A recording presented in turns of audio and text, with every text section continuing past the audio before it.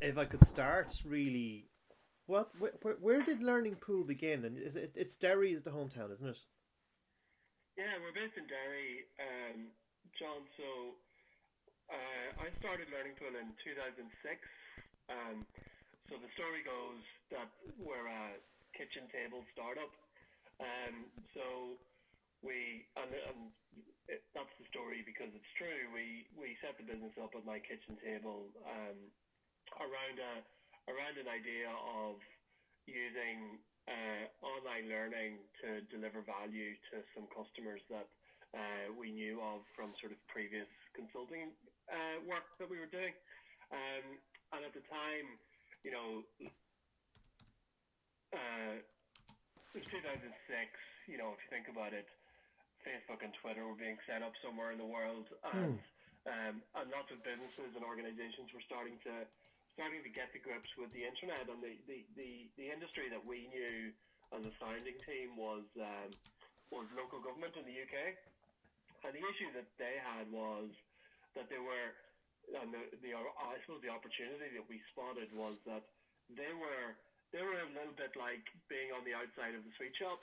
They could see all of this good stuff, but they couldn't make the investment required to get there. So they couldn't front up the big capital expense that it would take to shift their corporate learning online. And so rather than it being a problem for them, it was just a missed opportunity for them, really. And so we spotted an opportunity to say, well, look, here's a fairly homogenous industry. We can build one, sell many times, and see where it goes. And you know, I think that's probably one of the reasons that we accidentally built a SaaS business. You know, so like SaaS wasn't a thing in 2006. At least it wasn't a thing in Derry. And you know, we didn't build a business saying we want to be a SaaS provider. We built a business saying we want to solve a problem for a specific group of people, and see where it goes. And off the back of that, you know, primarily because customers unfortunately had more sense than money. They weren't prepared to pay upfront for anything, really. So, you know, the first 30 customers that we got, we were just sort of saying, you know, fuckers, will you give me a rental on this, effectively, you know, and I'll come, and if you use it, I'll come back and you can pay me again next year. And that's been the basis of the business and the revenue model that we've managed to build out, you know. And the other thing as well, I mean, I believe innovation can come from anywhere, and you know, often when I say, oh, this company is from somewhere like Galway, or this company's from Derry or wherever, my attitude is generally, why not? But you don't really hear a lot about. I mean, from a Derry point of view, yes, you've got companies like Seagate there, and there's a really good digital media scene in Derry, driven by the local academic scene. But startups from Derry aren't ones you hear a lot about, and you guys have really kind of put the town on the map. What was it like? Like did you was at the time you were starting out? Was your attitude like that? Like, why not Derry, or was it a case of, you know, do we need to go anywhere else to do this? Do we need to go to Belfast, or do we need to go to the UK or Dublin? No, well, I mean, look, you know, we just happened to be in Derry, and therefore we started hiring people close to where we were. And you know, I suppose we're unusual in that, you know, we're based in Northern Ireland, but we never once, strategically or otherwise, had any ambition to sell business, particularly in Northern Ireland or even in the south of Ireland. That we were very, very focused on mainland UK as our market. But Derry was a reasonable place to get started, but it's become a really essential part of the story. You know, Learning Pool is a big deal in Derry, and we very quickly became a very big fish in quite a small pond. And you know, I think whenever I look back in the history of the business, you know, I'm not sure we would have survived or certainly done as well without the Derry thing. And that doesn't mean it was easy, right? So the talent pool is shallow, and you're asking people to come and work for you on the basis of their talent, not necessarily on the basis of their experience, and that causes its own problems. Mm. But what it does, and some people say to me, "Oh yeah, but it's dirt cheap." I'm like, yeah, is it? Some things are. So office accommodation. So we've got, amazing quality office accommodation in Northern Ireland, and it's for nothing, right? But when you talk about salaries, there's a marginal difference Derry to Belfast to the UK. But really, that's not the reason. It's not. The economics aren't strong enough for it to make that much difference. But what we've got in Derry and in Belfast is loyalty that you wouldn't believe. I was just thinking that, because you don't also have like the likes of Google or Facebook down the street kind of competing with you. I always felt sorry for, say, a Dublin startup that has to try and you get people to a certain level, and they may have all things going on in their lives, and they might say, well, actually now I need more money for a mortgage, and oh look, here's Facebook dangling a nice 6-figure salary. You probably don't have that pressure. No, not so much. I mean, you do. I think interestingly, it remains to be seen what that looks like coming out of the pandemic, because certainly I think the tech industry has got a much more of a sort of work from anywhere kind of focus. But ultimately, I think that'll probably balance itself out too. But I think it's very true to say that we would have been washed away as a startup if we were in Dublin or London, just because we just would have lost our best people, and then when we got to a scale, the Northern Ireland thing started to work in our favour, in that you have people who are doing that Dublin thing, and the money's good, but the commute's a pain in the ass, and it's all a bit hard. Whereas some people just decide, some people decide, to be honest, to do what I did, which was just get out of Dublin and move to the northwest, and it's a different dynamic. When you're starting to bring up kids and do all that sort of stuff, there's a lot to be said for it. And in terms of the trajectory you guys are on, because in the last year alone, it's been quite dizzying. Your revenue growth has been rising, but you've acquired at least 2 companies in the last 2 years: HT2 Labs and Remote Learner. And where does that position you in the market that you're targeting? As you said, I found it quite intriguing and interesting when you said that you kind of fell into SaaS, and that it was kind of more of a means to an end as opposed to what you really probably had planned to do. But in terms of the market you're in, and I mean, I don't know all about these Gartner Magic Quadrants or whatever, but where does it position you in your overall market space? So the online learning industry globally is highly fragmented. So most of these industries are like a pyramid. The online learning industry is a bit more like the Eiffel Tower. It's got a massive sort of base. It's got a sort of big thing at the top, and then there's nothing in the middle, right?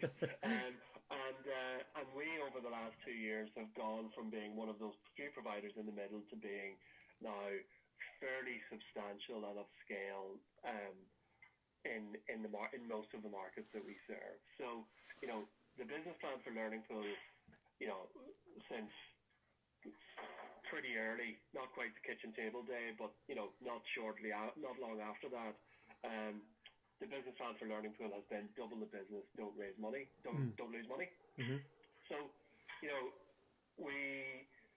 the real pivot for Learning Pool as a business came in 2016 when we did the private equity deal with CCI, and since then we doubled the business, and then we've doubled it again, and we've done that through organic growth and bolt-on acquisitions. And so the next pivot after that for us was the HT2 deal. So HT2 was a relatively small company that had done 2 fairly special things. So they had built a piece of technology that was representative of the next generation of technology that the industry was looking for. And the second thing that they had done, which was special for UK businesses, that they'd gone to the US. So they had no right to go to the US and no logical reason to go to the US, but they fucking went. Right? And so what that did for us was that it gave us a new technology stack, which has, over the last 18 months, become effectively the future of the business. It's this product called Stream. It's a learning experience platform. And that's become the future of the business because we took what Ben and his team at HT2 had done, and we built around that with some of the innovations that were coming out of Learning Pool. And we've got something to market that we think has got a real chance of being very successful. It's got a lot of traction in the market already. It's the fastest growing part of our business, and the opportunity looks really interesting. And then the second thing that's given us is really what you might think of as like a beachhead in the US. So small team, but some good customers, right? So like Macy's and Yum Brands and KPMG in New Jersey, right? So brands that you've heard of. And so the strategy over the last 2 years or 18 months since we did that deal has been very much about doubling down on that, building on the momentum that's given us, and that created the opportunity for Remote Learner to make sense, really. Yeah. So Remote Learner is a bigger business with more people. So we've got 40 people in the US now as a result of that deal, and again, similar profile of customer base. So Indeed is one of their biggest customers, the recruitment firm, and that just gives us a big chance. So yeah, I mean, it has dizzying is a good word to describe the growth over the last certainly 2 years, and it feels that on days, where you're just managing just substantial scale and change at scale. But where we've been able to get the business to in that sense is that we're doing 30% of revenues out of North America now. Where our SaaS platform has been re-platformed, if you like, and we are, enjoying that as a ride, and the market is opening up. So, the pandemic has been very tough in terms of the logistics, staff safety, looking after customers who are in tricky sectors like hospitality, all of that sort of stuff. But generally speaking, it's marked a real shift to delivering online. So I think it's fair to say that the notion of classroom training in a corporate sector, in a corporate business, is done. It's gone. It's not coming back. And the 7-day leadership retreat to somewhere fancy, it's over, right? The conference where you go to catch up with your cronies and see what's new in the market, it's gone, and it might not be back for 2 or 3 years, I think. So online is now the de facto standard for learning, but also for corporate comms, for strategy, for business development, and Learning Pool has got something to say that sits in the middle of a lot of that. Because that's the thing I was thinking there. Like, I mean, with the shift to most people working from home and companies trying to keep their staff engaged, it's not so much you're hearing about e-learning anymore. You're hearing about learning and development. And that seems to be a big push on it. And do you see that culturally that's kind of been... I know obviously COVID has affected how you would traditionally get out there and sell and negotiate and fly people into buildings and they talk to someone and then they'd walk away with a contract. But that's gone as well. But in terms of learning and development, do you see yourselves part of that kind of narrative? Yeah, for sure. And I think so. So Learning Pool is part of an industry that's been in some cases dragging customers along that continuum, right? And if you look at it, 20 years ago, there was some research done by McKinsey recently that said 20 years ago, 25% of the training spend in businesses was assigned to e-learning as a niche, right? And 2 years ago, that was 32%, right? So the industry has just tracked inflation effectively, right? So we've managed to change businesses substantially, but their overall spend hasn't really, the fuel mixture and the spend profile hasn't changed that much. we're seeing very clear, early, but very clear signs that that is now changing. So we're seeing this particularly with businesses who are. So there's a new thing in the industry now as a result of the pandemic called reboarding. So this is where, a retail chain furloughs everybody, everyone goes to sleep, and then you get them back when lockdown lifts and you get them back into work and get them productive. But what you're actually doing is you're bringing them back into a different business with different health and safety regulations, with a different business model sometimes, with different expectations of what customers are going to get, all of that sort of stuff. And all of that translates into speed, consistency, cost, reliability, and fundamentally behavior change.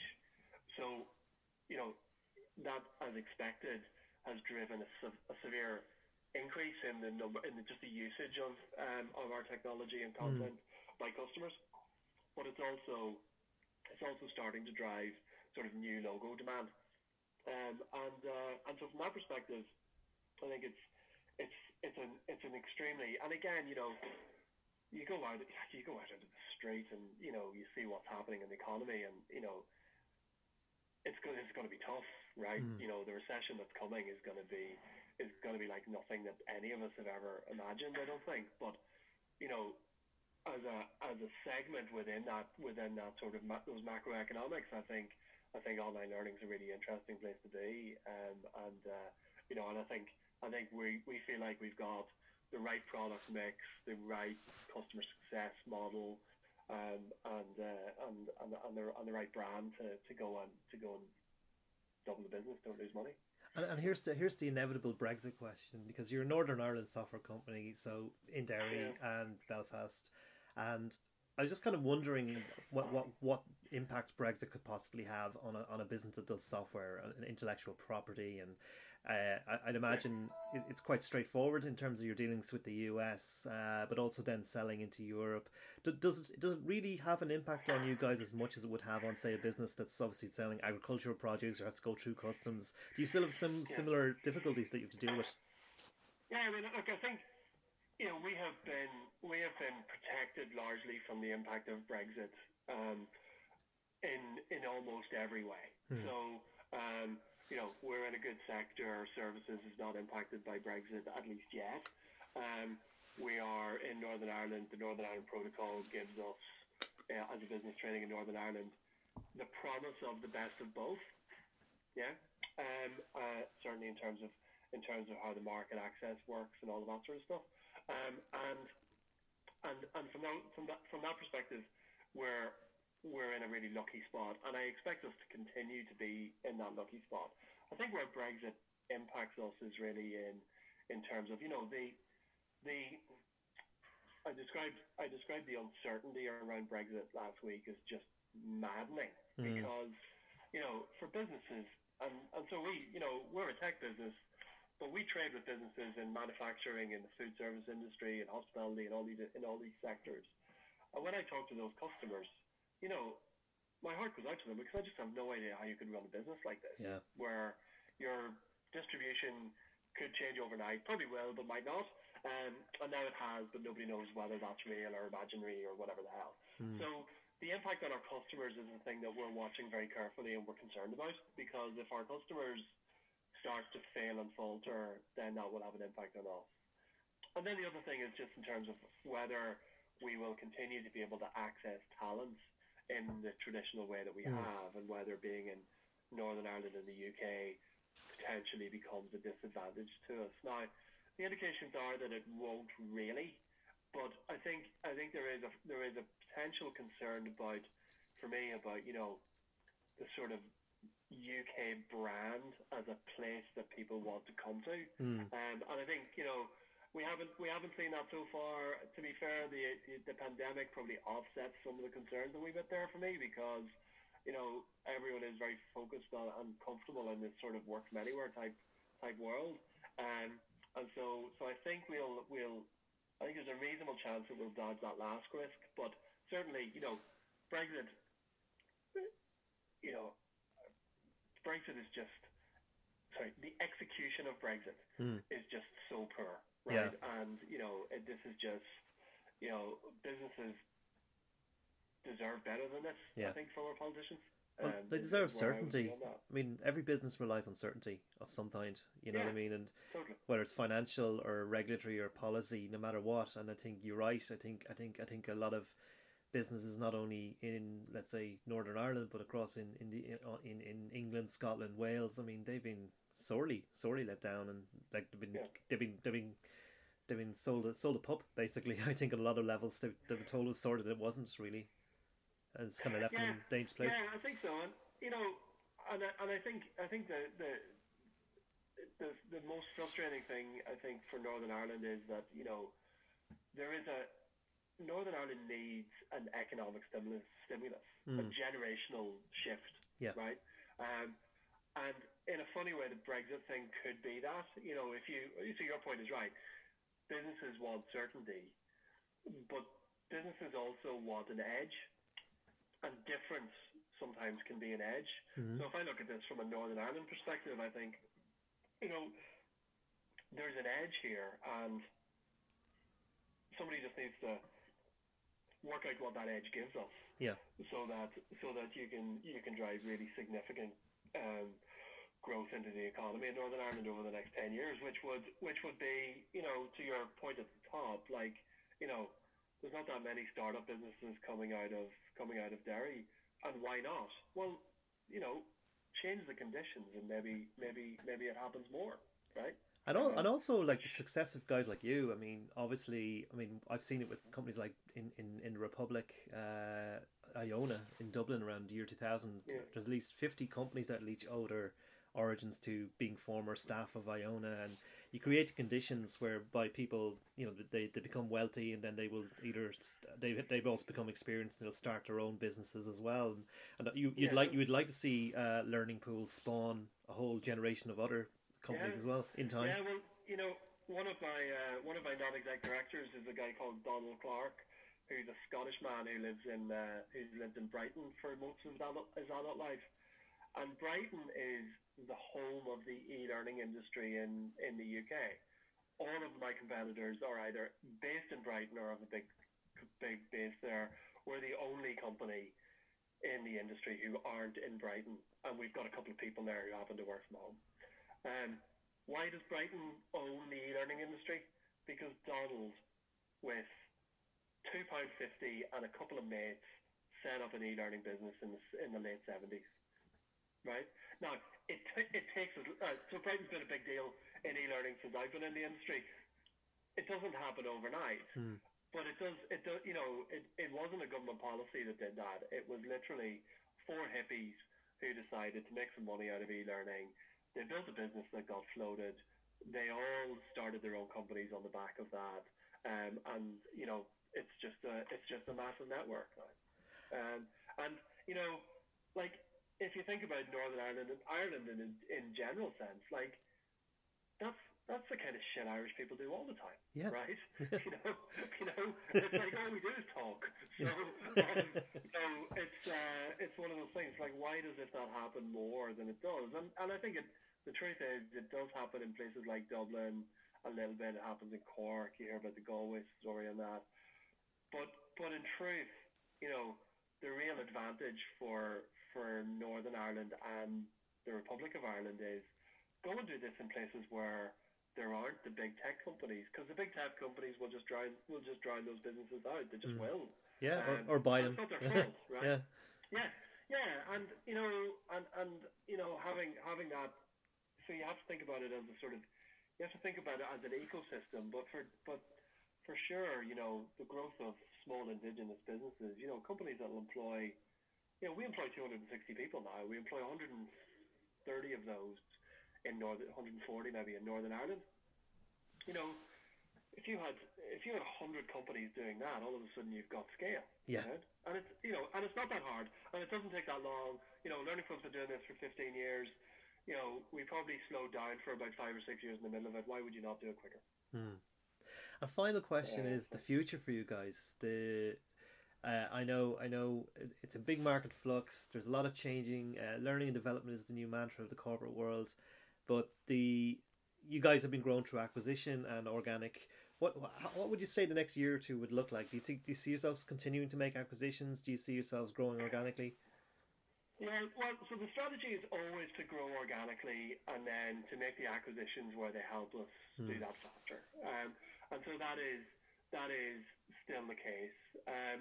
We've, on the foot of the remote learner acquisition, we've restructured our management team. I've taken this new title as Group CEO, and that's about allowing us to build out the management capability of the business, and in all honesty, to give people who have got just masses of potential a bigger chance. So I think we will grow substantially this year. North America is a really, we are growing by hundreds of percent in North America. We signed our biggest, so a typical Learning Pool customer has probably got 10,000-15,000 users. We signed a deal in the US in the summer last year for a company that's got 1 million users. Wow. And we'll roll that out later this year. And so we've done one, right? And once you've done, and the first one's always the hardest job. So we want to do more of that. We're building out our sales capability. We're in a massive, it's a funny thing. We're in a massive growth and reinvestment moment at this point. But the business is growing really strongly. We've become good at acquisitions. Actually, acquisitions are very tricky. The first one nearly fucking killed me, John. But after that, we've gotten into a groove, and we've got a process. We've got a process that is good for Learning Pool, but it's also great for the businesses that we've acquired and the people who work in those businesses. So we'll definitely do more of that. And I mean, people always ask me, what's the future? What's the exit? All that. I'm like, look, I'm 44. There's a pandemic. We're enjoying coming to work every day, and we have all the options in the world about how we go about growing the business. I have nothing to complain about, so I'll just go back to work and keep at it.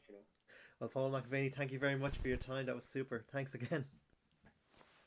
Thanks a lot, John. Thanks for coming again. That was great, man. Listen, thank you very much. And it was finally great to talk to you, because I mean, I've been watching you guys for years. I mean, going back, I think when I used to be with Silicon Republic, I was covering you guys probably even several years ago. You know what I mean? So I was watching you grow regularly. So fair play. Yeah, thanks a million. All right, thanks, man. Thanks for keeping watching us. Thank you. Bye now. Yeah, bye.